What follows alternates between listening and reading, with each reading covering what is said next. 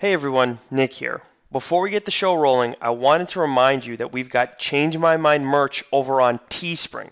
I've got a hoodie with our kick-ass logo myself, and if you want to get one, all you got to do is search Change My Mind on Teespring or type in GWW Teespring Store on Google. I swear these other podcasts are just a waste of time. I'm skipping through them, I'd rather listen and change my mind.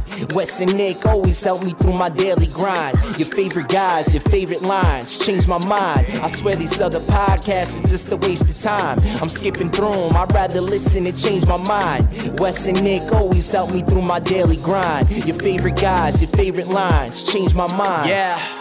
Nick, do you know your state's favorite fast food choice during these COVID lockdowns? If I had to take, I don't know it. If I had to take a guess, I'm going to go safely with McDonald's, I would say. Do you know? Yes, I do know this. So we both reside in Massachusetts. So you think McDonald's? McDonald's is a popular choice. This is coming out from the Daily Meal at the Daily Meal on Twitter. They did one of those cool graphics of the United States highlighting every state's favorite fast food choice. McDonald's was a popular choice in 7 states. No, 8 states, excuse me. But in the Bay State, Taco Bell, surprisingly, won the better part of New England, taking down New Hampshire, Vermont, and Maine. Really? As well as some, northern states in Minnesota, Wisconsin, Iowa, Ohio. You got even Portland up there. But the big winner is Sonic. They won like 12 states, the majority of the Midwest and the South. I have definitely contributed to Massachusetts Sonic intake because there's one that's not far from my house, and I love their blasts. Sonic? I like their blasts. Those are good. What, are those like the frenzies or like? Yeah, it's the same thing. Yeah, okay. Yeah, exactly. They have. I get M&Ms in it, sometimes Snickers or Reese's, but I have contributed to the Taco Bell count here as well, but only once. But I know that that's a place that people tend to frequent when they partake in other extracurricular activities, if I'm not mistaken.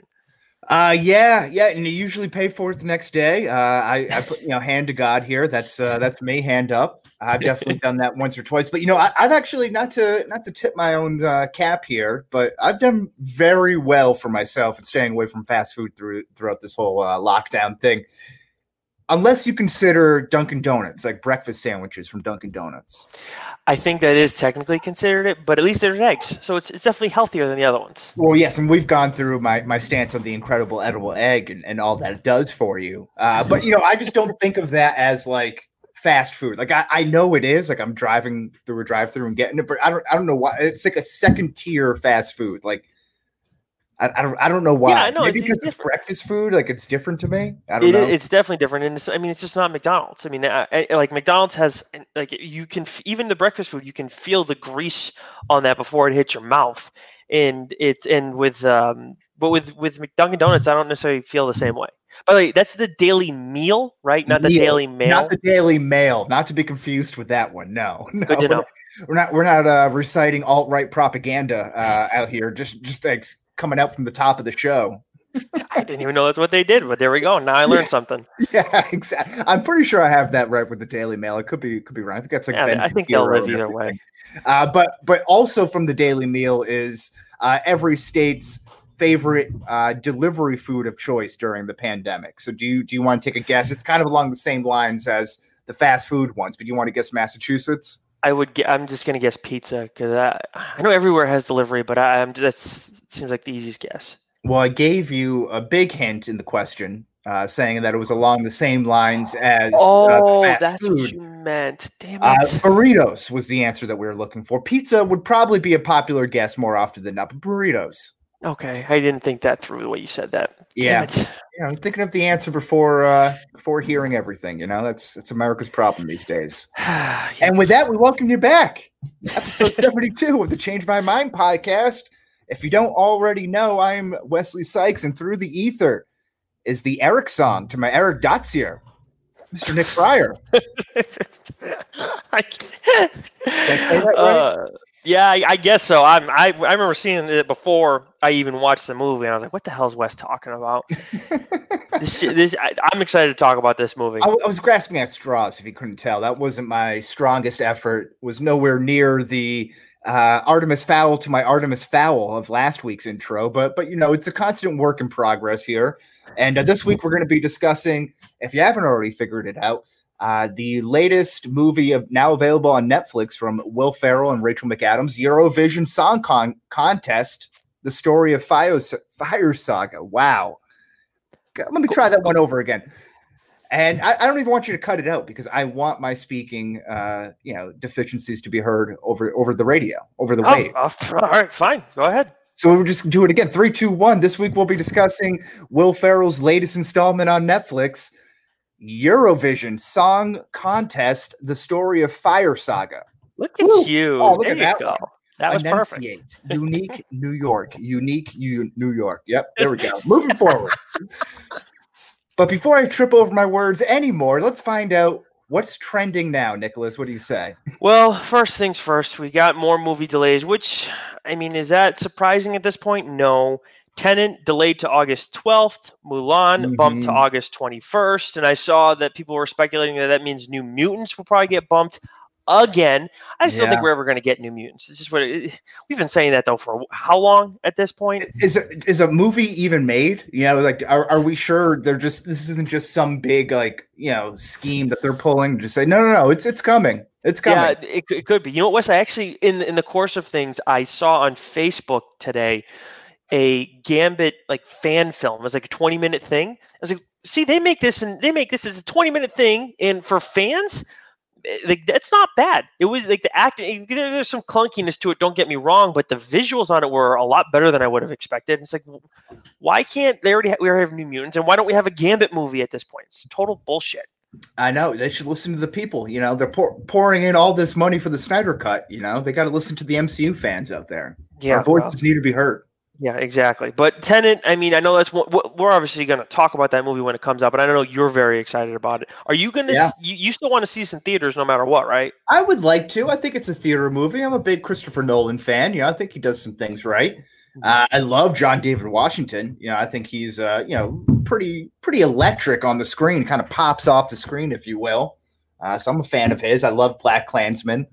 And I think he's, correct me if I'm wrong here, I might be speaking out of turn, but isn't he the son of Denzel Washington? I think we went through this, and I thought that was the case.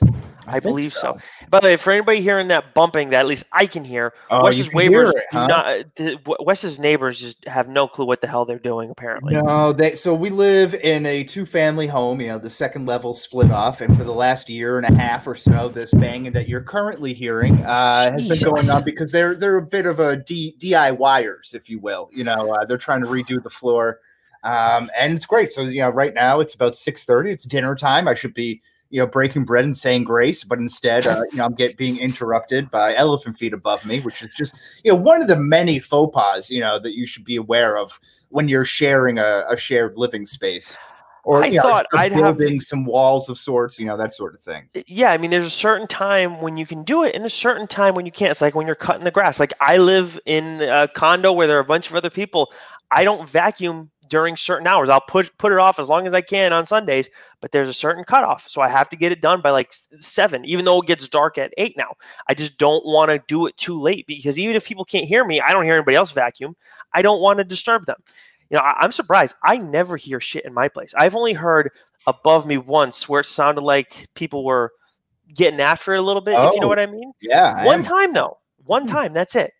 So I'm a little surprised by that. Well, I feel bad for your neighbors then. That's, Yeah, maybe that's right. Yeah. Maybe that's, exactly. But what else is trending, Wes? Well, what I will say, though, by them doing this and kind of breaking that rule of, shared space experiences, now I have a hearing problem. So I always listen to music very loud, TV very loud, and then I fall asleep because I hate falling asleep to silence because my ears are always ringing. So now I don't feel bad about doing that. Waking up in the middle of the night to the Slap Chop infomercial blast at 45 on the speakers. Okay. I feel better about that, though. Good. I'm glad to hear that. Have you watched The Floor is Lava on Netflix? I was so enthused by this show that it was just not enough for me to save it for the quarantine corner. I had to move it up all the way up to trending now because it's trending in my heart and mind. So I haven't seen it. I don't plan on watching it, but I am curious to learn more. Well, that's your first mistake. Is that you should plan on watching this. Really? If for nothing else. So, like, obviously, it's like obstacle course, American Gladiator type thing, parkour to a certain degree. It kind of even has like an escape room type of vibe, but obviously more physical, physically taxing. Thank you. Mm-hmm. So, but the it's so corny. The host is Rutledge Wood. I want to say his name is his first name is definitely Rutledge. I'm blanking on his last name. And he has these corniest like jokes for these voiceovers where he's kind of making fun of all these people. All the people are grouped together into like certain stereotypes. Like you have the doctors, or you have, the bros, the fraternity brothers, or the San Diego babes who are all like fitness, influencers and stuff like that. And like family. And then like there's this one where these like bro-y triplets. It's in the first episode. It's one that got me hooked. That they were trying to land joke after joke after joke, which normally I would respect, but they were so bad that it's like so bad that I just can't take my eyes off of it. And when these people fall, it's like warm goo. Like I wouldn't say it's like Nickelodeon slime, like probably not as viscous as that, but it's like a gooey material that like comes up and splashes on you and everything. And when you fall into the quote unquote lava, you sink to the bottom. You never come right back up.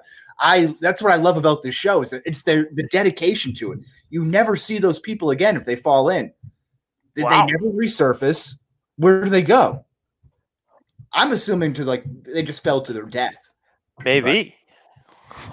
It's a fantastic. It all seems like fun and games, and then until you fall into lava. Till you get stuck in the goo and you can't get out. Speaking of goo. By the way, we do have an announcement that we should have mentioned at the top of trending now. This is a fantastic segue, by the way. I got to point it out. I know it kind of ruins the segue if I point it out, but well done, sir. Well, you soft tossed it to me, but we've been talking with Mac and Goo, who we've had both Mac and Goo on the show, and you guys may have seen that we were on the #Dork podcast. If you haven't already listened to it, go back and listen to episode 193 that came out late last week before we put out this show. The and the pop culture pile driver, along with a couple Twitchers, Chris Scheim Time on Twitter, and then Ryan Davey, who is Rich Keefe's co-host on #Dork.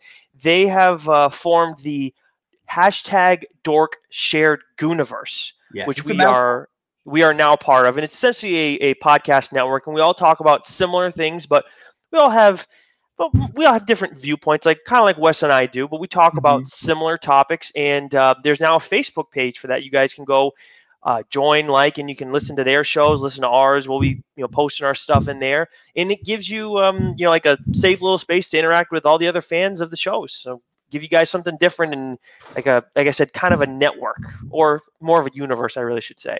Yeah, and I think this is fantastic. I love this idea. I mean, this is something that we were hoping to maybe work our way into when we first started this. So I think that's kind of cool and a little sign of progress for us, hopefully.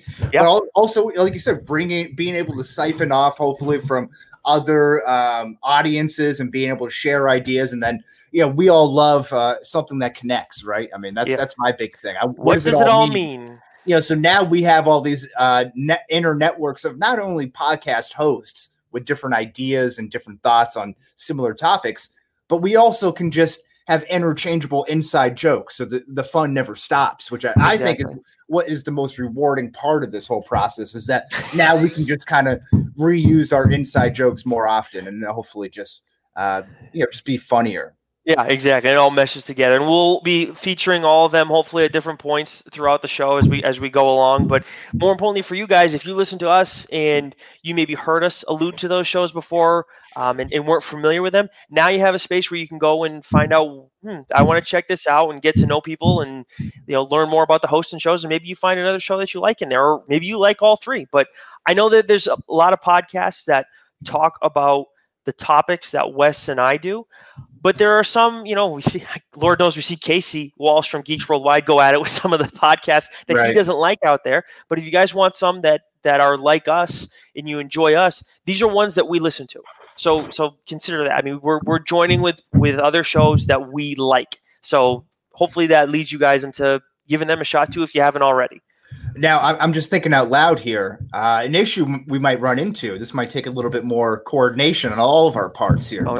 Let's take the King of Staten Island, for example. We have 3 podcasts, maybe, and maybe the Pile Driver podcast there. We'll also do that as well.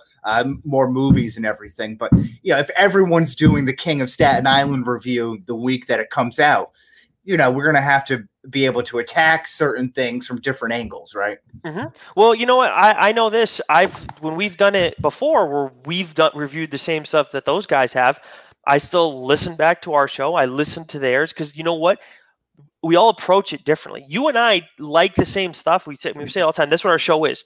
We like the same stuff, but for different reasons. So we're not usually going to be the same as those other shows, but because Keith and Davey sometimes like the same things for the same reasons, and Mac and Goo, their approaches are just so different from one another. So I think even if we run into that, it'll still be a different experience for everybody.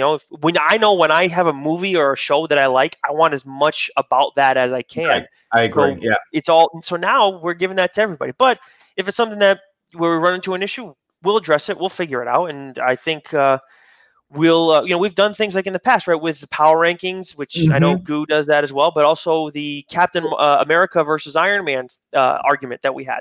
So maybe we do more stuff like that, but we'll see. It's still what we do either way at the end.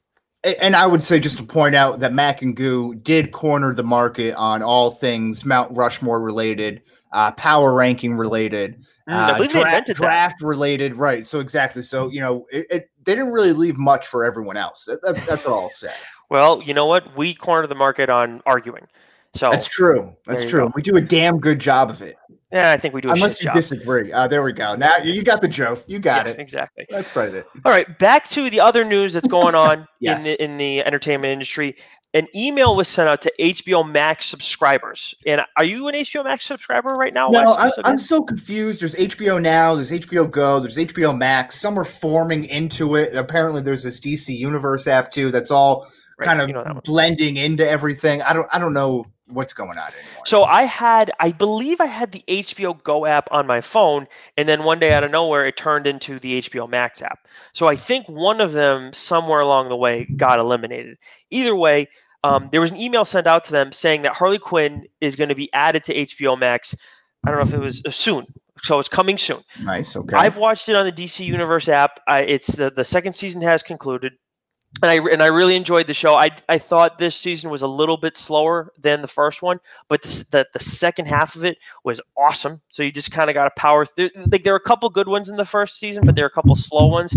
But they're only 20 minutes a pop, 22, 23 minutes, something like that. But I think this is a good ad. But the DC Universe app is the one that I'm so confused about. But I think you don't have it. I think a lot less people are not as invested in the DC Universe app as they are HBO Max. I just don't know what this means for the DC Universe app. Is it just become a comics, application and that's it? I mean, I like that, but I just don't know how many people are going to stick on for that necessarily. And you probably have to change your price and things like that too. Well, I think we're looking at a very literal term of the DC Universe app, right? Because now it's just, I think, instead of having, one of each, one HBO, one DC Universe, one of these social streaming apps, now you're getting a whole bunch. We're flashpointing everything right now, and you're just getting all these multiple timelines. And one timeline on Earth 616, I know that's an MCU reference, you're getting HBO Max, and then on another Earth, you're getting HBO Go, and then maybe on another timeline, there's a DC Universe app that just has comics and maybe some animated TV shows on there as well. Now my head's spinning. Now I have no idea. That's how 2020 is like. Is a movie. Yeah, because I have no idea what just happened.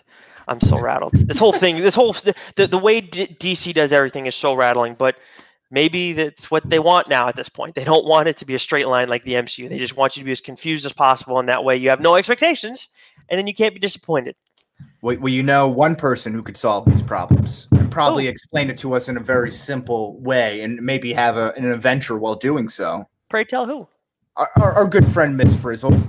Miss Frizzle. Yeah, you familiar? That's a name I haven't heard in ages. Yeah, so everyone's favorite science teacher, Miss Frizzle, is apparently going to be hitting the live-action hybrid animation movie a la Lion King. So the Magic School Bus has been greenlit for this live-action animated hybrid, and Elizabeth Banks is set to star as the aforementioned Miss Frizzle. Ooh, I like that. For those of you who may not know, Joanna Cole wrote the books, the Magic School Bus books, which sold 80 million copies worldwide before Lily Tomlin voiced the role in the PBS TV adaptation, which aired for 18 years in more than 100 countries. So this is, you talk about unused IP that's really like gold. You're unearthing gold here. I think this is a fantastic move. I love the Magic School Bus. If we need more educational, fun educational, titles and IP for the kids and for the parents out there. Okay, Dad. Let me know what the mitochondria is, But I am the powerhouse cell. I did love this show as a kid. Whenever we got to watch it in class, I feel like that was second grade. We got to watch it quite a bit, maybe first grade too. I really enjoyed this show. It was fun. It's just kids going on adventures and stuff. I think Elizabeth Banks, I think that's a great casting.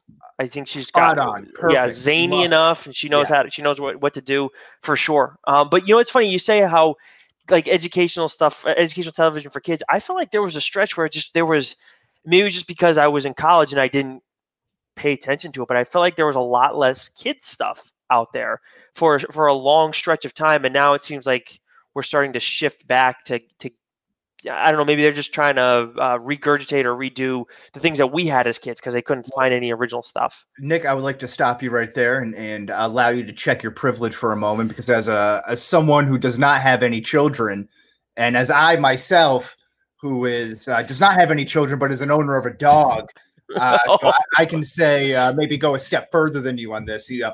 There's a lot of educational program out there. I just find for my dog and for my family, we like something that's a little bit more highbrow and doesn't speak down to the children. We want to speak to them on our level. That's why we've been watching Euphoria on HBO with our dog.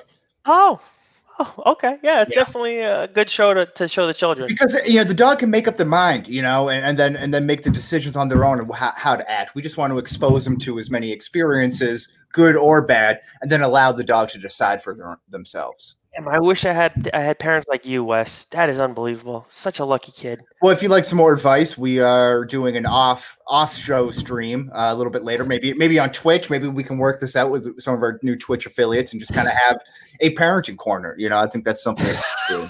Yeah, I'm sure Davey would love to do that with you. He have a great whoever would want to pop in. The more the merrier. Last thing before we get to the comic book minute, we talked about how Wes is a roadside vigilante based on how his practices on the road and everything. He kind of fits that mold. He makes sure that other drivers are abiding by the law, and if they are not, he's going to let them know about it, and he's going to try and stop them as best as he can. Mm-hmm. Well, Jon Bernthal does not subscribe to your line of thinking, Wes. He's more along my line of thinking. He apparently got cut off by some girl. She posted this on Twitter. It was a truck, and she thought the guy was going to be pissed at her and whatever, scold her or whatever, I guess, maybe throw her the bird. And instead, when she saw him, he pulled his glasses down and he just smiled, and she realized it was Jon Bernthal. He found it on Twitter and said, tell your man I said what's up, and was great about it. So I'm glad to hear that the Punisher is actually not an a-hole on the road. Now, I will say, in response to this, that someone of Jon Bernthal's stature cannot be roadside vigilante or take part in roadside vigilante justice. Much like you have your police officers in uniform, there are also plainclothes cops, undercover detectives, if you will. Jon Bernthal is too high profile to do that because he will face negative backlash for doing such. But I am a faceless person in a sea of people. For now. Well, yes, provided that my license plate doesn't get taken down, things like that. But never mind that. That's not important. So I am meant to police it upon ourselves as a man of the people and women of people as well, should be doing that. It shouldn't be the people who we know by name. Okay. It should just be people policing people, not stars policing people, because then again, you're looking down on other people saying, hey, just because my name's Jon Bernthal, you cut me off. That's not right. No. It's for the people. So we're setting, so that's another rule. So if you're a star, if you're a well-known individual, you cannot be a roadside vigilante. Well, I don't want to use words like can or cannot. Those are too concrete. I don't want to get caught up in that sort of thing. Jon Bernthal can do whatever he damn well pleases. I'm not going to be one to stop him unless, I see him on the road and he does something that's kind of like a dick move. Then I feel like it might be my place to jump in. But until we reach that point, Jon is free to do whatever Jon pleases. Okay. All right. So Jon Bernthal, you have Wes's permission to do whatever the hell you want. Right. Fair enough. That's fine. And I would say, one instance out of, what could be millions of instances on the road, probably does not mean that he's either for or against roadside vigilante justice, patent pending. Mm-hmm. But, I think we just don't have enough evidence out there. I would venture to guess that Jon Bernthal probably runs a little hot from time to time. If he's, working out in California so much, I hear traffic is a real pain in the keister out there. So, one could imagine that one's tempers would flare when one is on the road. One could imagine that. All Could. right. Comic book minute, really quick this week as opposed to last week, because there's just not a lot of stuff coming out. I know Marvel had a few things. There's a Hawkeye title or a Hawkeye story coming out, and there are a lot of trades. I did see that, but not a lot of single issues. DC had nothing. The only thing I saw was a digital first, Harley Quinn, black, white, and red, and then the newest installment of their deceased digital title. But outside of that, I saw. I actually mentioned this to Keith when we were on #Dork. Red Hood Outlaw, Generation Outlaw, that's coming out this week. For the Red Hood fans out there, I don't think you can – I'm always hesitant to say you can skip something because there are times that something pops up in a story and it's not important, but then there are just like these little nuggets here and there that they'll allude back to, and I hate when I don't know what that is. But Generation Outlaw is probably the worst like chapter or whatever of Red Hood that I've ever read. It sucked, and I wasn't a huge fan of the art. So if you're ever like, I don't want to get it, I would say you're fine in not getting it because I don't think I've seen too many callbacks lately. For Marvel, there are a couple of the trades that I think may be worthwhile for our readers out there or listeners. There's an Excalibur trade coming out, and that features Captain Britain is in there, and his sister Psylocke is in there, and then we got Gambit in there, Rogue. I think Jubilee might be in there as well. I read some of it. I fell behind just because whatever. But I think I'm actually going to buy this trade because A, Gambit's in it, and B, Psylocke's in it. They got just awesome characters in it, and then there's some King Arthur shit going on in there as well. So that might be a fun read. Also, the Black Widow Prelude is coming out too. And now my brother, he doesn't read comics as much anymore because he's too busy reading stuff for his job, boring as shit. But he does collect the preludes for the MCU movies, and it just adds a little bit more to the story. You don't necessarily miss out if you don't read them. I've never read any of them, and Wes obviously hasn't either. Nope. But my brother really enjoys those, and I guess those are usually pretty good. So that's out there as well. And then we've talked about this in the past with our old buddy Tim Weitzberg, the What Ifs. Well, there's a What Ifs Classic, the Complete Collection Volume 4 is coming out this week. I don't know exactly what's in there, but if you're looking for something different where you see characters in different circumstances, I know the only one that I've ever read was in the last couple of years was What If Peter Parker became the Punisher, and I loved that. So I saw that going around actually. Yeah. So Tim swore by these. So if you're looking for something different, you like the older comics, I recommend picking this up. I didn't see much for IDW that our readers would like. I know there's some Teenage Mutant Ninja Turtle stuff. It's like Urban Legends, I think issue 24. But I scoped that out before because I didn't know if I wanted to read it. That may be more for kids. So if you have a son or daughter who likes TMNT, you can look into that. Image, there's a lot of different stuff. Image is just so there's such a different brand from everybody else. And I don't think there's necessarily anything I'd recommend other than maybe the Marked. Now, I haven't read this, but it's basically about influencers who are tattooed with magical glyphs of an ancient order that secretly protects the world against evil forces. It sounds kind of interesting, but I don't know if it's necessarily for me. I mean, you can imagine there's somebody else who has the magic powers and turns evil, blah, blah, blah. So right. Yeah. I don't know. But influencers, though, huh? You're selling, flat tummy tea, or what are they selling here? I don't know. I didn't check into it. I know the first trade of that is coming out this week, as is issue 6. So if you guys want to catch up, it's there for you. But that concludes the comic book minute for this week, which turned out longer than I expected it to be. Real quick aside.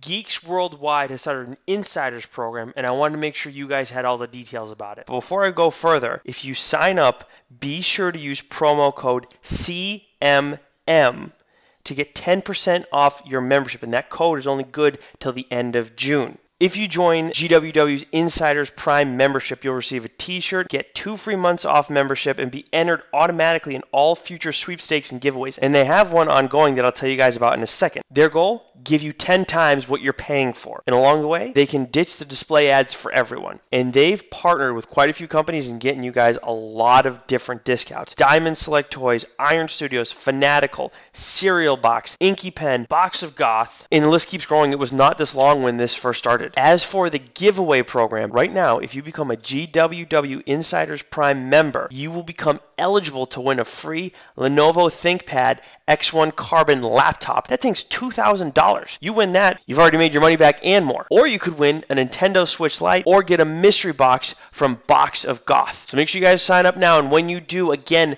type in CMM for the promo code to get 10% off your membership. Well, that's fantastic, because I feel like our main topic today might be a little light in the loafers. I'm not sure if I'm using that phrase correctly. I'm not sure if that's what it means, but we're discussing Eurovision Song Contest. That's not what it means now that I think about it. Yeah. The story of Fire Saga, that's definitely not how I'm supposed to use that term. But Nick, would you like to read off our synopsis here? When aspiring musicians Lars and Sigrid are given the opportunity to represent their country at the world's biggest song competition, they finally have a chance to prove that any dream worth having is a dream worth fighting for. Who's in this, Wes? It's beautiful. This movie is directed by David Dobkin and starring Will Ferrell as Lars Eriksson. I'm really going to butcher these names here, so please forgive I would too. The lovely Rachel McAdams as Sigrid Eriksdottir. Michael Persbrandt as Victor Carlosson. Carlosson? Mm-hmm. Carlosson, yeah. Carlson? I don't know. But there's like a Lawson, like it's like, I don't know. Yeah, whatever. It's Icelandic. You're fine. Pierce Brosnan got that one down, who's playing Eric Eriksson's Will Ferrell's father, and Demi Lovato playing Katiana. I didn't realize I didn't realize Will Ferrell's dad's name was Eric Eriksson. It makes it kind of great. And that kind of goes into a point I'll have a little bit later when we actually start discussing it. But it's currently rocking a 6.7 out of 10 on IMDb and has a 58-81 critic audience split on Rotten Tomatoes, with a critics' consensus of, quote, Eurovision Song Contest, the story of Fire Saga contains inspired ingredients and laugh-out-loud moments, but they're outnumbered by the flat stretches in this overlong comedy.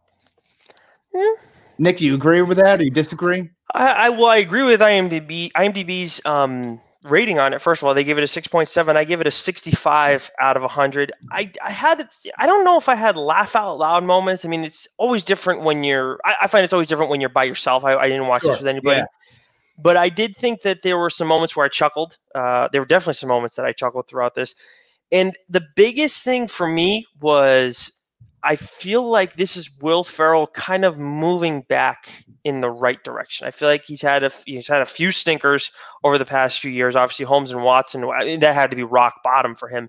Sure. And this I know there are certain movies this makes you think of, and I'll let you explain that in a second, but I felt like it's going back towards where he was in his sweet spot a little bit. So you got a 65 out of 100 here. Okay. Yeah, what do you give it? Excuse me. It goes through a stretch of bad movies for me that, like, I'm not sure if I've gotten above like a 70 recently. Sounds about right. And so maybe with the exception of Apocalypse War there. Yes, that's true. But this one's going to get a 50 out of 100, smack dab in the middle. I thought it was just okay. It was, I didn't really have those laugh out loud moments. Again, much like yourself, I was watching this by my lonesome. So it was already a depressing scene anyway. But this just screams Blades of Glory meets Zoolander meets Pitch Perfect, and that's like probably the elevator pitch of this movie, right? It's like probably, yeah. That there, right? And but I just don't know why this was made. Like I coming into it, I never heard of Euro Song Contest, which is a or Eurovision Song Contest or whatever it's called. That's a real event, much like American Idol would be here in this country.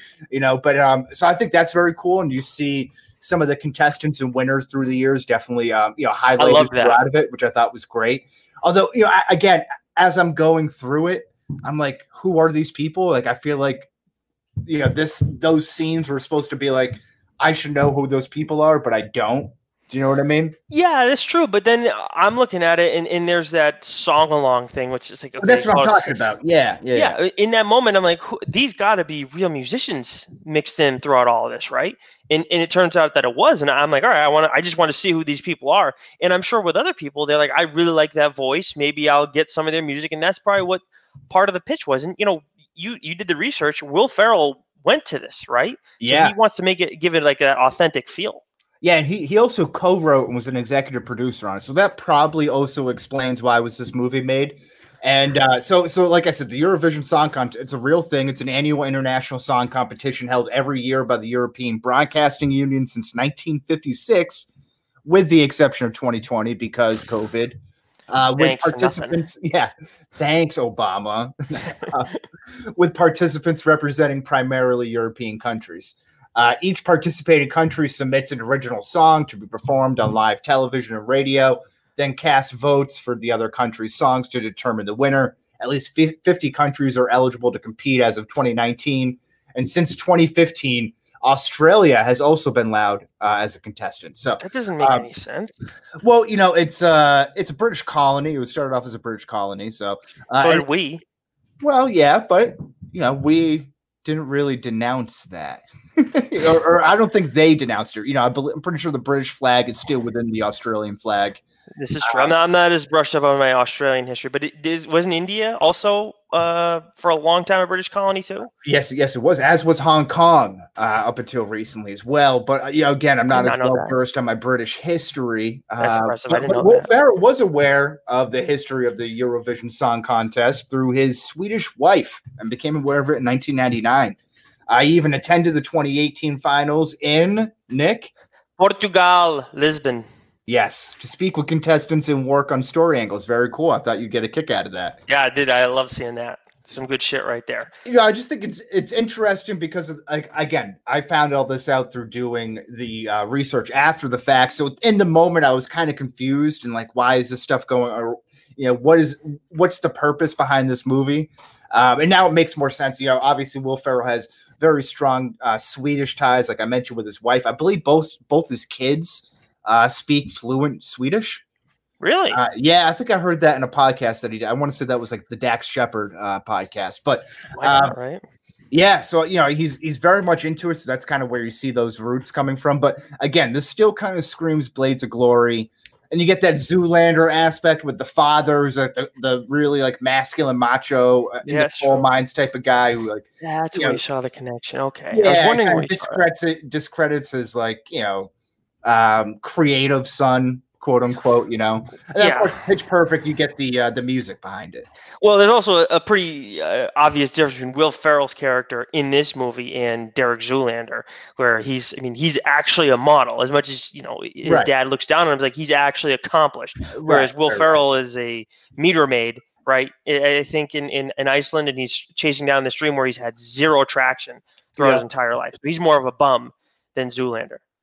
Yeah, and a couple of notes before we get into the breakdown here. Ferrell and McAdams are both credited with vocals on 5 songs: "Zsa Zsa Ding Dong," "Happy," "Volcano Man," "Double Trouble," and "Husavik." Okay. But Swedish singer Molly Sandén had her vocals blended in with McAdams, so that's why she kind of sounds like more like auto-tuned than Will Ferrell. Will Ferrell actually has a really good voice. Yeah, because there's got to be. I think in Step Brothers, right? Those times where he sang, there were a couple moments where or maybe all of them, it's actually him. So I mean, that's him. I mean, you could that's tell him. it. Yeah. So I mean, I'm not buying any Will Ferrell songs anytime soon where he's the lead singer, but he's got a decent voice. I didn't think McAdam had a voice. I really didn't. Obviously, her character in this movie did, but I wasn't stunned by that. But I'll tell you what, Husavik, which I know Will Ferrell is credited for singing in that song, and it's fine, whatever. I actually went and got that song on my phone. I loved that song. Holy shit! All right, we got a fan here. Oh my god! It really as I'm listening to it, the whole thing went in that final scene. I'm like, holy shit! This is amazing. This is an awesome song. And when she switches into the Icelandic, and I know that the people from Iceland all were like excited about it, but I'm listening to it, like, that sounds beautiful. That's freaking amazing. I didn't know that's what Icelandic sounded like. I didn't even know they had their own language. That was impressive. Well, the good way to remember the difference between Iceland and Greenland is, right? Iceland is actually green and Greenland is actually icy. Well, yes, but I believe the quote I was looking for came from D2, the Mighty Ducks, is Iceland is very nice and Greenland is full of ice. Oh, okay. And it shows there the scenery and the setting was beautiful. Again, I kind of got like Adam Sandler-esque vibes from this. That it was just like, everyone and just a bunch of their friends were just cast. Like Will Ferrell's like, hey, why don't you just come out here? Yeah. How else do you get Pierce Brosnan and Rachel McAdams, right? Like, I feel like those are two pretty big names for like a Netflix movie. Yeah, I would say so. Come out to vacation to Iceland for me. It's a good time of the year. It's fun. We'll throw you a couple million.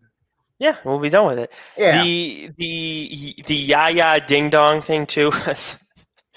To me, like, I don't know European music that well, but I've definitely heard some things before. It's like, this seems kind of European, and ya ya ding dong definitely screamed that to me. Mm-hmm. Well, you're familiar with the Feast of the Blessed Sacrament, right? The Portuguese feast that goes on every year in New Bedford, which if I'm not mistaken, is like the largest Portuguese American gathering like worldwide. I believe so. Those things are crazy. Definitely in the country. It might be worldwide as well.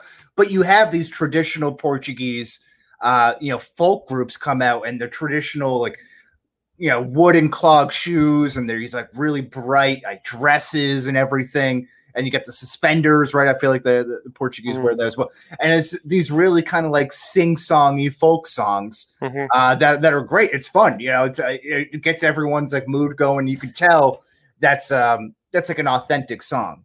Well, it's that combined with the Madeira wine that everybody's down into. Well, yeah, that'll do it quick. For anybody who's from the New England area that listens to the show, if you like wine and you haven't been to the Madeira festivals, go. Because not this year. Won't be going on this year. Not this year, but whenever you get the chance now, next year or whatever, I would make it a point to go if you're a wine drinker. Portuguese people are excellent at taking things from other cultures, especially in turning it into something even cooler. They do it with Italian food. They do it with wine for sure. Yeah. Oh, I like that. Yeah, and that's usually the first week in August. First weekend. Yeah, that's right. Yeah, that's right. My grandfather even makes his own wine, and I love that. I mean, that's my favorite wine, hands down. Oh, it's got to be the good stuff, Oh yeah. I'll have to get you some sometime. But anyways, why did you like this movie? I know you like your grandfather's Madeira wine, but why did you like Eurovision Song Contest Fire Saga? It's a friggin' mouthful. It doesn't roll off the tongue. The biggest thing for me, and I'm sure that's intentional, the biggest thing for me is whenever we see a stupid movie, I need to know, do they know that they're a stupid movie? If they know that, then that's going to make it a lot more enjoyable. Yeah. But for me, if they don't, and I think for most people they feel the same way, it's hard to swallow, because maybe you just feel uncomfortable because like, this is bad and they don't know it, or you just don't like awkward humor or whatever, and the jokes are flopping left and right, but they know they're stupid right from the jump. And that's hard, I think, with Rachel McAdams. Pierce Brosnan, I can get it, but Rachel McAdams, like, Pierce Brosnan is so serious that that he can kind of flow into this. But Rachel McAdams is just is not so serious, but she's not this big time jokester either. It's not like we're dealing with Kristen Wiig or somebody like that. Right. She's not zany, or like she's not like Will Ferrell goofy. Like, she's funny and like Mean Girls by playing a role really well that's meant to make fun of a type of person, right? Exactly. So I had a tough, that seemed weird to me at first, but I thought she did a pretty good job, selling, and this is one of the things I didn't like, selling her as like this awkward girl next door is tough for me. Mm-hmm. I had a tough time buying that, but I still thought she did a good job. But I mean, like I said, the song along thing, I liked that they brought in actual singers from Eurovision. That was something that I appreciated. And I mean, it sounded cool too. I mean, I heard the Cher song "Believe," and I was like, who sings that? And I actually went and got that song too because I didn't have that on my iPod. But what were some of the things that you liked? So I think Rachel McAdams was my favorite part. I thought she did a great job through this, and I really liked her as the they tend to do this in movies. They tend to take like a straight man and like the wild card and kind of put them together. Like you would see this a lot like with like Dumb and Dumber with Jeff Daniels, a very serious actor for the most part, but put him in a funny role. It's kind of like a fish out of a water role for him. Yeah. And then you have like your stereotypical comedic actor in there with Jim Carrey, to kind of like off balance to kind of help, even it out a little bit. I kind of got that vibe. I don't think Rachel McAdams pulled off the comedy as well as, say, Jeff Daniels did in Dumb and Dumber. But I think that's kind of what they were going for. And I didn't really even mind that she wasn't funny throughout all this. There wasn't very many funny parts. I just still think she's throwing like 95 plus still. And that's what I found most impressive. You know where she was? She's a delight. She just like pops off the screen. She does. And you know where she was actually really funny was when she was talking to Lemtov, the Russian singer, where she was questioning him about his sexuality. That was probably the funniest thing for me in that. She's like, are you gay? And gay, gender fluid, non-binary? And he's like, I'm Russian. I can't be gay. Yeah. Whoa, shit. Yeah, and I love the song along part. I thought that was great. Again, that had very much like big Pitch Perfect vibes, maybe Pitch Perfect 2 vibes when they're down in David Cross's little like lair thing and they're doing the sing off with the Green Bay Packers guys and everything like that.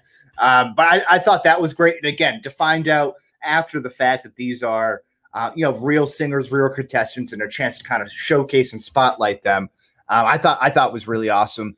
I didn't think there were like laugh out loud moments in this. I still don't really know why this got an 81% from the critic or the audience score on Rotten Tomatoes. Like that seems very high. It is, but it's light. I mean, it's not heavy and it's not too weird. I mean, it has a clear plot and clear ups and downs. I will say though, it did feel long at times. I mean, the first half, the first half, it's 2 hours, right? It's just over 2 hours. Mm-hmm. The first half hour, I was like, wow, I feel like a lot's happened. And it's like, it's only a half hour in. It's like, wait a minute, this is going way too long. And sometimes I like when a lot happens in 30 minutes, but usually it feels quick when that's gone on. This did not. Definitely slogged early on. And comedies, right, really shouldn't be 2 hour movies. Like unless you're talking about a Judd Apatow movie where that's going to be inevitably. But I think 90 minutes is probably that sweet spot for most comedy movies. Probably right. I did like Pierce Brosnan, like again playing that hardened role. When you talk about like Rachel McAdams being that goofy kind of role and that doesn't really suit her, I thought Pierce Brosnan was very funny just by playing that character very straight. Yes. And that was funny because he was so ultra masculine through it all. You know what I mean? I thought that was kind of a funny little thing. And again, maybe I missed this or like, I watched it in 2 viewings. Maybe I got a little disjointed there, but he slept with like every woman in the town, right? That's why everyone's last name was Eric something. Yeah, exactly. Except for Rachel McAdams' mom. And then of course he ends up marrying her when her and Will Ferrell are having a kid. Right. Yeah, it's a little different, but but so I think that's great. Like I think the ideas of a lot of these jokes are funny, and like could be one of those things where, in conversation with other people, those lines become funny again. Like, true. Like, I'll call back to like the #dork episode that we did, right? And I'm listening to Mac's topic of famous sex tapes throughout history of celebrities, right? Mm-hmm. And they're getting on to the Hulk Hogan portion. And I've never seen it. I've heard about it. I've seen previews for the Gawker documentary that's on Netflix about it. But when Keith is doing the impression of Hulk Hogan feeling bloated and talking about like, oh, I'm so bloated. I shouldn't have had those crab legs at the buffet. Like, I would never like that. Probably scene would never be as funny to me as it was watching Keith do the impression of it. Yeah. And like that's kind of how I feel some of these scenes will be. Like it'll kind of take on a new life After it kind of goes away for a little bit and some people get a chance to watch it. And some of those jokes will become funny to me. I think this could have like a good rewatchability after giving some time away. I think that's the other thing too. It will be rewatchable. And I like that's how I kind of view the Tim Robinson stuff. I mean, you recommended it to me, and then I had enough people who were making jokes about it, and I'd heard them all. I was like, I got to watch this. And now I have appreciation for those jokes more. But even watching it the first time, I was like, yeah, it's funny. But I mean, it's also not necessarily my sense of humor because it's how absurd it can get. But yeah, I think this has a similar element to that. And I think we both agreed on this as anytime they poke shots at the American visitors, right? That was pretty well done. Jets, take my horse to the Old Town Road. Jamba Juice. That's Right. great. And the fact the kids were wearing Arizona and Arizona State gear was just perfect. Oh yeah. They were. Well, Will Ferrell, famous Pac-12 guy, USC guy, so he knows. Oh, that's right. He's a USC guy. Yes, and if he wrote it, right? He wrote the script. So yes, that's probably, of course. That was 100% a shot at them. It wasn't just deliberate. It was a shot at them. Wait, Arizona State? I think it's Arizona State is like, if you're worried about sending your kid to college and them getting an STD possibly, don't send them to Arizona State. Yeah. I think they're like the third worst in the country. Big mistake of mine. At the time I graduated high school in 2006. It was cheaper for me to go to Arizona State on out-of-state tuition than it was to go to UMass Amherst in-state. Really? Yes. And they have, of course, for sports broadcast and sports journalism majors, the Cronkite School of Journalism and Broadcasting. I mean, that's like one of the premier journalism schools. And then, of course, it has the whole other reputation that it has, right? Sun and fun and partying and all that good stuff. Oh, yeah. And I was like, no, I don't think I want to be able to come home and be closer to home if I, wanted to shoot home for like a weekend or a holiday and stuff. And, of course, I never did that when I went to school in Long Island. So I should have just went to ASU and had you the time. Like the idea of it more. You're able to go. Was it 3-hour ride home, 4-hour ride home? Yeah, exactly. Yeah, so at least the option was there. That's all you want is the option. Right. So I think 17, 18-year-old Wes would be probably like to do that one over again. He probably would, but I think he turned out just fine, Wes. Yeah, turned out great. A couple other things though that I like that I did not mention before. When the bomb goes off, right? Everybody dies. We see Demi Lovato's hand, which not a big fan of the Demi Lovato ghost. She was better her second appearance, but the first one was like, what the shit are we doing right now? Yeah. But the whole like committee for the Iceland Music Broadcast Association, whatever it was, they're shitting on Fire Saga, and then as soon as they're done shitting on them, they pan to the left, and they're right there. Right there. Yeah, it was that was great. I did enjoy that one too because like Will Ferrell's like, I don't give a shit. We're in. That's all that matters. And I like the Graham Norton cameo as well. I don't know if he's normally part of Eurovision, but for those who don't know, he was the guy who was the main announcer in the movie, and he hosts like a late night talk show in Britain. I believe it's on the BBC. I'm not certain. Oh, yeah, okay. But I see clips of his show on Facebook all the time. I maybe even talked about it with you before. And he gets a lot out of the celebrity guests that he has on, and usually has like 3 on the couch at once. And he knows when to kind of sit back, but he also knows where to like poke people a little bit and get them going, and then he'll get help from one of the other guests, and because it's really interesting. So I really liked seeing him in there as well. And you know what?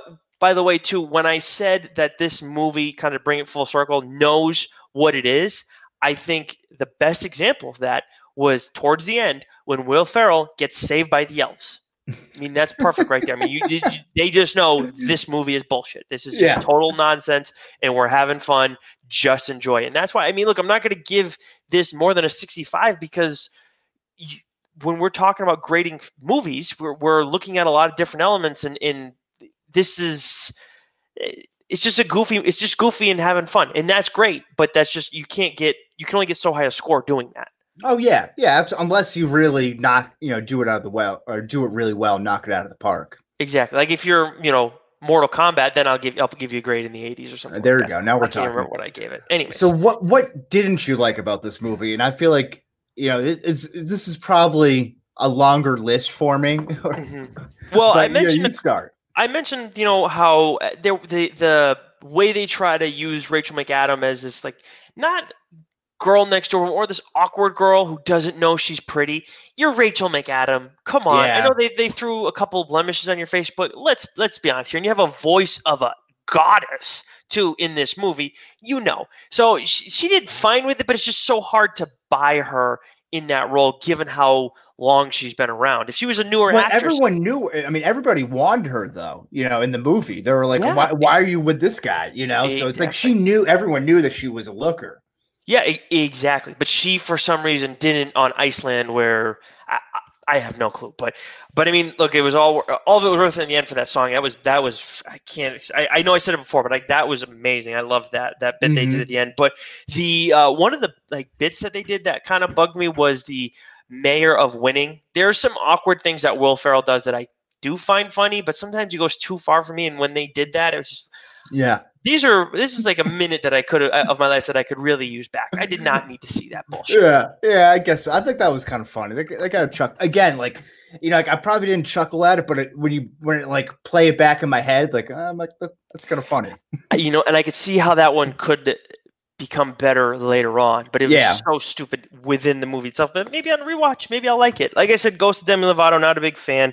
Movie felt longer than 2 hours for sure. It definitely later on, I think the last hour felt better, but it's just it felt like it took forever to get to Eurovision.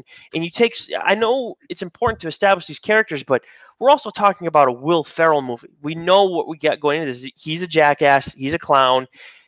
Maybe everybody else around him is, and everybody sees him like a jackass and a clown. And then he turns out being a hero at the end. We know that's going to happen. And there were a couple times that he lost his accent in this, and there was one time where it really stood out. And I think it was in the car rush on the way to Eurovision. At one point, it just goes away, and he did a good job holding up throughout. But that was one of those things where I was like, I noticed it at a small moment somewhere in the movie, I think the first hour. Then it popped up again here, but I was always waiting for him to kind of lose it. And I thought that was actually kind of a funny ad. Maybe that's a little Easter egg joke for people like yourself who are looking for that sort of thing. And then you say, that's a little something for me. I'll put that in my pocket. What did you not like about this movie? So, you had mentioned that you thought Will Ferrell was kind of reverting back to some of his better stuff, some of yesteryear. I didn't really get that vibe, let me rephrase that. I agree with you. I think he was trying to go back to some of the hits that kind of made him successful before. I just think he's getting too old to be doing this type of comedy. You see a lot of different comedic actors kind of advance their humor as it goes on. I think I started to see this happening with Will Ferrell in Step Brothers. So, if you remember, Step Brothers wasn't a huge box office success. It got this life on TNT and DVD releases and this kind of college life that everything just kind of picked up on. But I viewed Step Brothers as again, Will Ferrell and John C. Reilly, two 40, 50-year-old guys trying to play kids, kid roles. It kind of felt like. I didn't really buy it. And then I bought into it, once Step Brothers kind of came on. And again, this is a 57-year-old guy trying to play a 30-something-year-old guy. He looks older than Pierce Brosnan. He doesn't look it just doesn't look like he fits the part. And I knew that was part of the sense of humor, oh, look at this crazy guy. You'll never expect him to be a figure skater or something like that, in Blades of Glory, right? What will he do next? And now it's just kind of you don't have to do this, man. Yeah. You don't have to make yourself look like a fool for laughs. But he does. That's what he does best. That's how he gets his chuckles. Is he still doing it at best, though? That's what I mean. Well, no, I would say not, but this was much better than some of the other stuff that we've seen over the past few years from him. There's no question about that. Yes and no. There's some things I liked The House better than this movie. The House? That's with Amy Poehler and what's his name? Jason Mantzoukas. And a couple other people. They turned their house into a casino, an illegal casino. See, part of that rings a bell now. But part of the problem with that one was when it came out. I mean, first of all, the world was normal. We weren't in this pandemic, so we weren't confined to our homes as much. So I wasn't going to see that movie, and I didn't. This I'm home. We're looking for different stuff to talk about. Why not watch this? So maybe I would have liked that too. Maybe I would like that more, and it would have affected how I Mhm. feel about this movie. But I haven't watched a Will Ferrell movie. I think like a new one since Get Hard, probably. And I I was like that one too. so Oh, I disappointed. thought that was great. No, I was so disappointed with that movie. We'll get onto that. This might be a good time. Do you just want to get into Yeah, our, sure. our best and worst Will Ferrell movies here?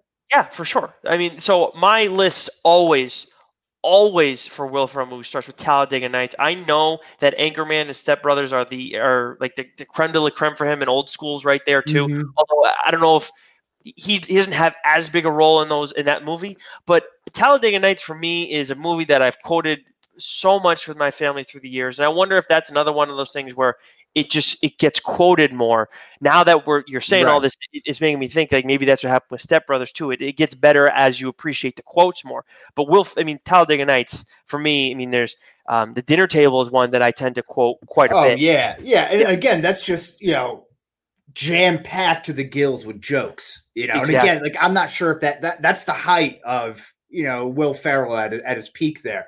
That this movie didn't have it. Like I thought Eurovision kind of held my attention. Like I was more invested into the story arcs of the individuals more so than like the punchlines and stuff, which is usually the exact opposite of a Will Ferrell movie. That is a fair point. That's a fair point. Now, Kicking and Screaming, I put in here too. Semi-Pro, which at first I didn't love, but I think it was just because I was younger and I wasn't quite ready for the raunchiness that came with the movie. But then once I got past that, I loved it. The Jive Turkey stuff is great. Jive Turkey stuff was awesome. The Other Guys was great. Elf was one that I had issues with through the years because he's so awkward in that movie. Oh my god! But I eventually powered through that one. After watching it, I watched it the first time, but I couldn't watch it again. But now I appreciate it. But it's just, dude, when he yells Santa, when he finds out that he's coming to the department store, that's just like that's the kind of shit that sends a shiver down my spine. So I find that funny. Like I think it's a great movie. I think it's funny. I think it's a nice holiday classic.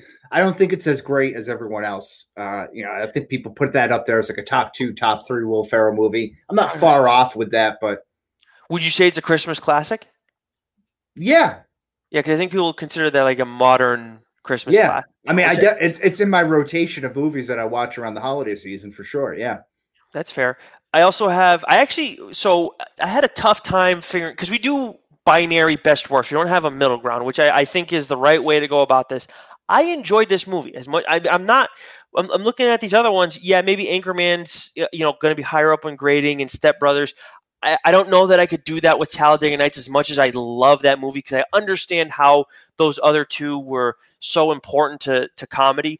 But with Eurovision, I still had a fun time with this. There are different things I like about it. It's not as laugh out loud funny as some of the other ones, but I like how they incorporated some of the music in this, and I think it's outrageous at moments. So I'm actually going to put this in the best. It's towards the bottom where it's that middle ground. But yeah, I'm putting it on that side of it. Of the list. So you hit the nail on the head. It's tough, right, with this binary system, best and worst, right? So I don't think it's neither the best nor the worst here. It's in some sort of that middle ground, probably trending more towards best than worst. I would imagine. I'm putting it in my best. I'm not. So my top 5 is very similar to yours, just a mix up of it. It's probably similar to everyone's.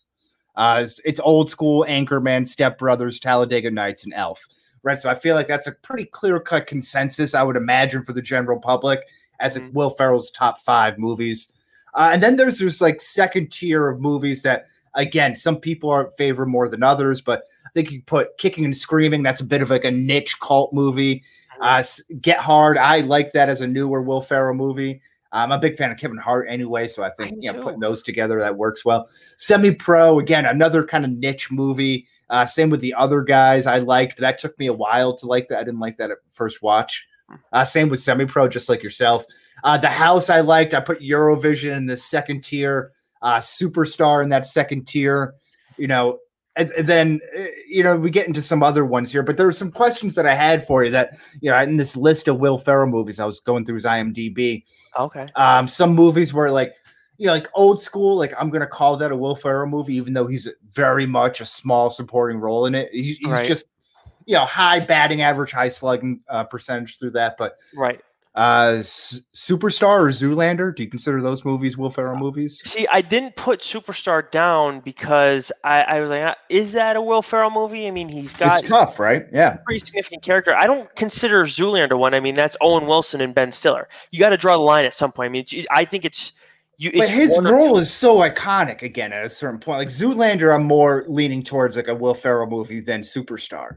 Because got to, and he comes back and plays the role again in Zoolander 2. Like, well, that's sure you can have iconic roles, but it doesn't necessarily make you the main character of the movie. I mean, we look at I just had one off the top of my head. Crap. Well, the other one I was going to mention was Wedding Crashers. Yeah, Wedding Crashers. Clearly not, but again, very memorable moment for him in it. Mm-hmm. But you can have bit roles, and you can really stand out well.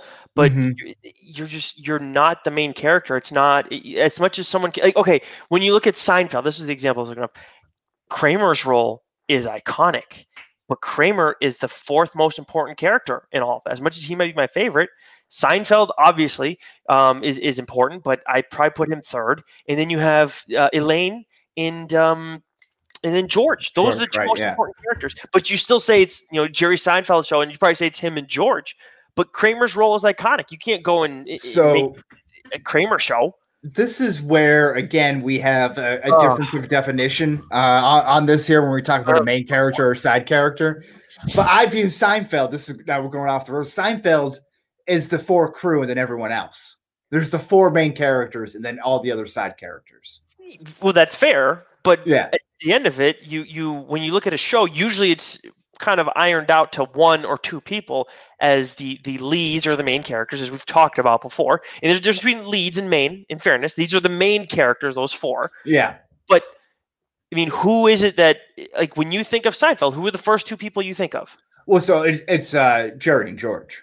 Exactly. Yeah. How can it not be? The only other way you could say is if it was Elaine and George. But still, Seinfeld is in the friggin' title. Yeah.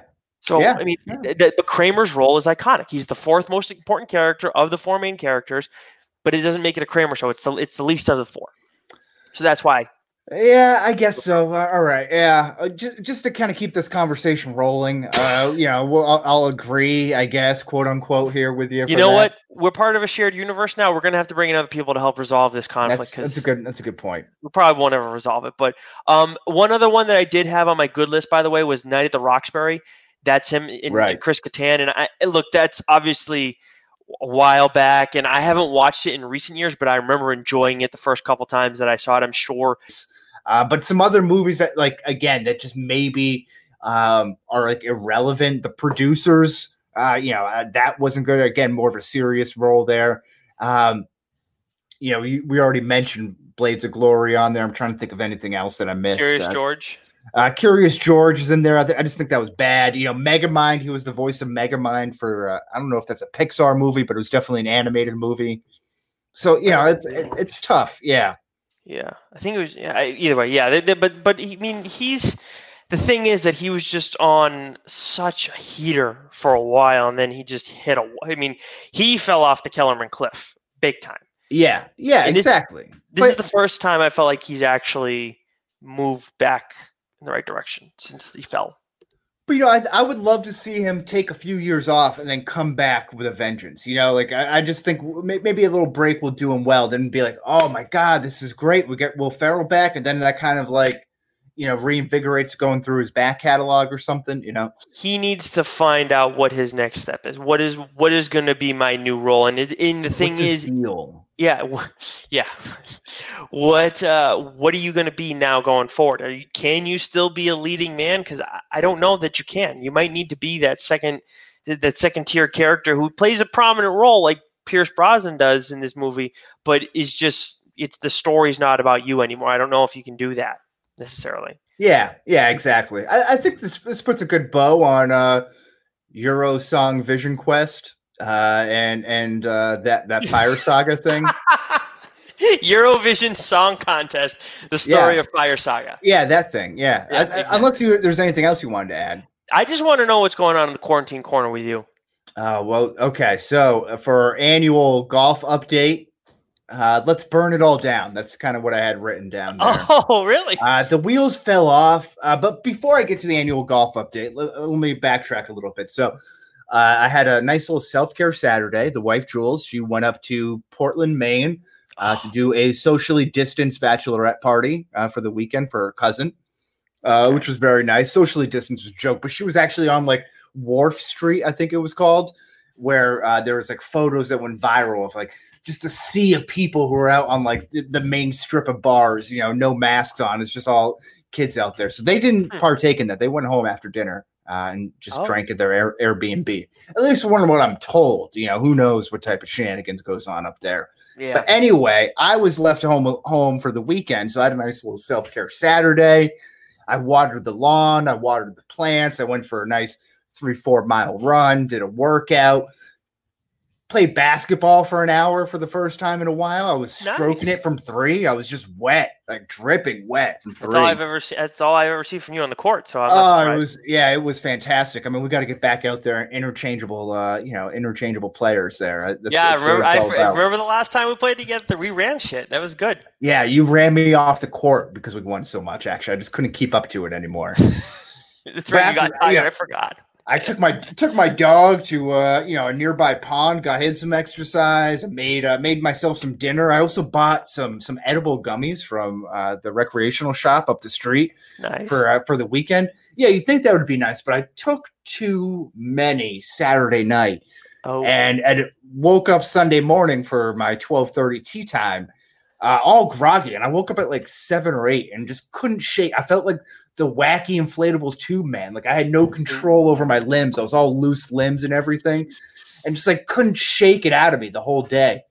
So I played like fucking awful, like so bad. And of course, where my father-in-law plays, I played with my father-in-law. Very nice course in Massachusetts, Pine Hills. We played the Jack Nicklaus course, and I was just hacking up a storm, like tearing up this fairway, just like taking off huge divots, just had no feel for anything. So it was a complete nightmare. Hey, you know what though? You've been going in the right direction for a while. You were bound for a bad day, so it happens. Yeah, the last 3 rounds I played have been bad. I got to repair.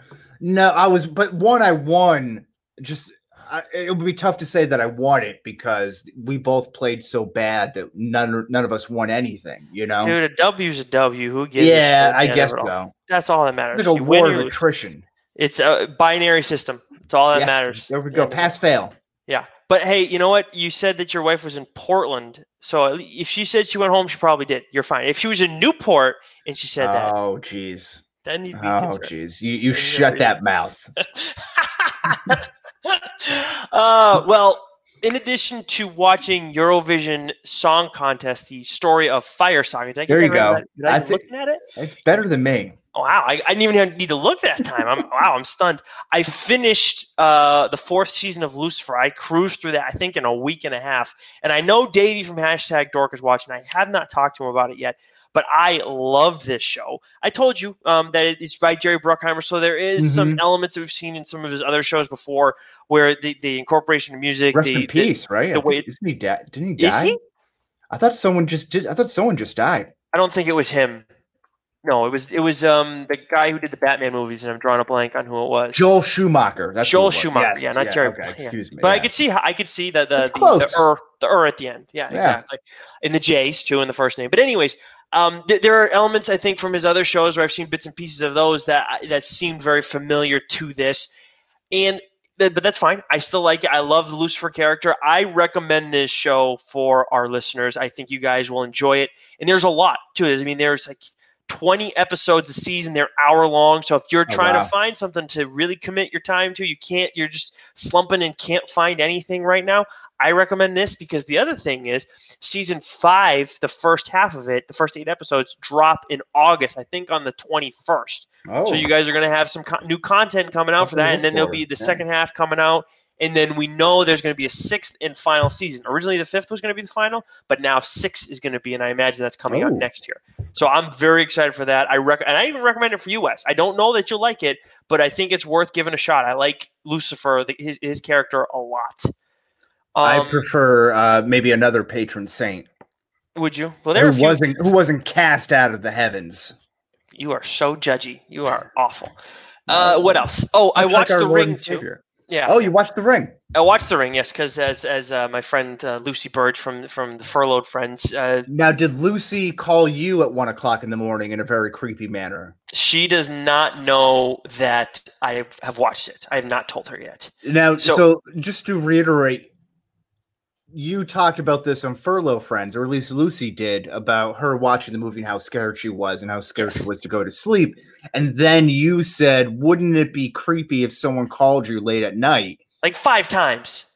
And then you did said creepy act. Well, I asked her if it would scare her. I didn't say creepy to be well, fair. You know, those are my words. How's that? Yes, but I said it would be scare. It would scare you. The idea was trying to scare somebody. This is scary, sometimes creepy. Yeah, but I know her. I mean, it's not like some random girl or guy that I'm calling. It's not like I gave the number to my brother and said, "Hey, call this girl," and just hang up. But I didn't even know what I was supposed 69 to it though. That's I could have done that. But I didn't. She knew it was me. It was more just to scare her from the actual ringing of the phone. That's all I was hoping for. I'm just saying, we got to be careful, man. People are getting canceled left and right. I need my co-host here. I can't pronounce Euro song titles like this. Well, I myself, I can't get it. Lucy doesn't care though. She was pissed that she couldn't fall back asleep. Yeah, I would be pissed too. But more importantly, I watched The Ring. I watched it during the day, admittedly, because I didn't want to shit my pants at night. Mm-hmm. I wasn't that scared by it. I mean, there were some suspenseful moments, don't get me wrong. And maybe a couple times I squinted my eyes, so I really couldn't see too much what was going on. But it wasn't like afterwards I was like, "Oh, that was jarring" or whatever. Some creepy moments, but it's good. I mean, it's a good story, don't get me wrong, but I didn't have a tough time falling asleep. I wasn't shaking in my boots. None of that. I mean, it's not like when I watched 28 Days Later and 28 Weeks Later. Right. And I was younger when I saw them, but those things friggin' stuck with me. So this, if I remember correct, I haven't seen this movie since like high school or like early college, but this was billed as like a horror movie, right? And those like 28 Days Later and so, like the other movies like Saw or Hostel or other, big horror movies around that time. Those are like slasher scary movies, right? That's this fair. Is more like psychological. Like if I remember correctly, like it wasn't the conclusion like she was just misunderstood or like she was abused and like her mother like or something like that. Like it was that at first, and then we find out after when her the father of her son, because they weren't married or dating, when he dies because he had seen it, but she lived, the main female. We find out the reason that he died was actually because she made a copy of the tape, and right. and then she had her son make a copy of the tape, and then if someone else watches it, if they don't figure it out, then they're screwed, and that's how it works. Yeah, so I think the character was scary, right? Because you get the whole look with like the long, dirty, bedgown, nightgown sort of thing, and she's got these really rigid movements and the dirty, stringy hair over her face, so you can't really see anything. So like that is pretty creepy, and how she like kind of crawls, right? Everything's real, like I don't like. Yeah, no, it's creepy. I don't know how to like, but yeah, it's just like off-putting. She doesn't like move with any fluidity or anything. Yeah, if I watched it at night, it might have scared me more. But I've definitely seen things that I watched during the day that are scary, and I'm still terrified by it later on. This one didn't do it.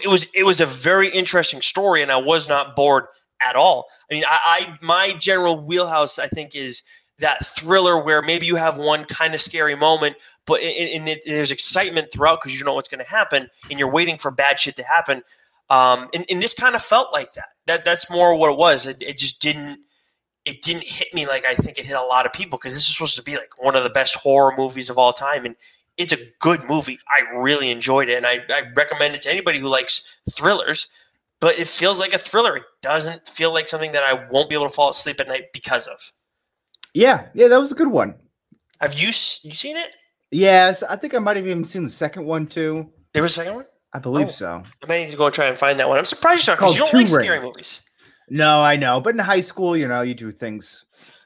This is true. You do things. Yeah, as one tends to do. Well, here's my proposal to you, young Nicholas, if you don't mind. If I can just lend me your ear for a moment. Fire away. How about we have a guest on next week? Okay. And my thought was we maybe return to the MCU rewatch vault for our next installment. It's been a while since we've done an MCU movie. It has been a while. And we'll be doing quite possibly one of my favorite MCU movies. What will be next? Is it Iron Man 2? Iron Man 3. Oh, Jesus. Yes. Yeah. We can work. So we want to dip into our shared universe and try and get somebody on? I think we should. All right. Why not? That's why we started this. Yeah. Or joined it, I guess I should say. Yeah, right, exactly. Awesome. So until then, Wes? Well, we'll be here. Same bad time, same bad place.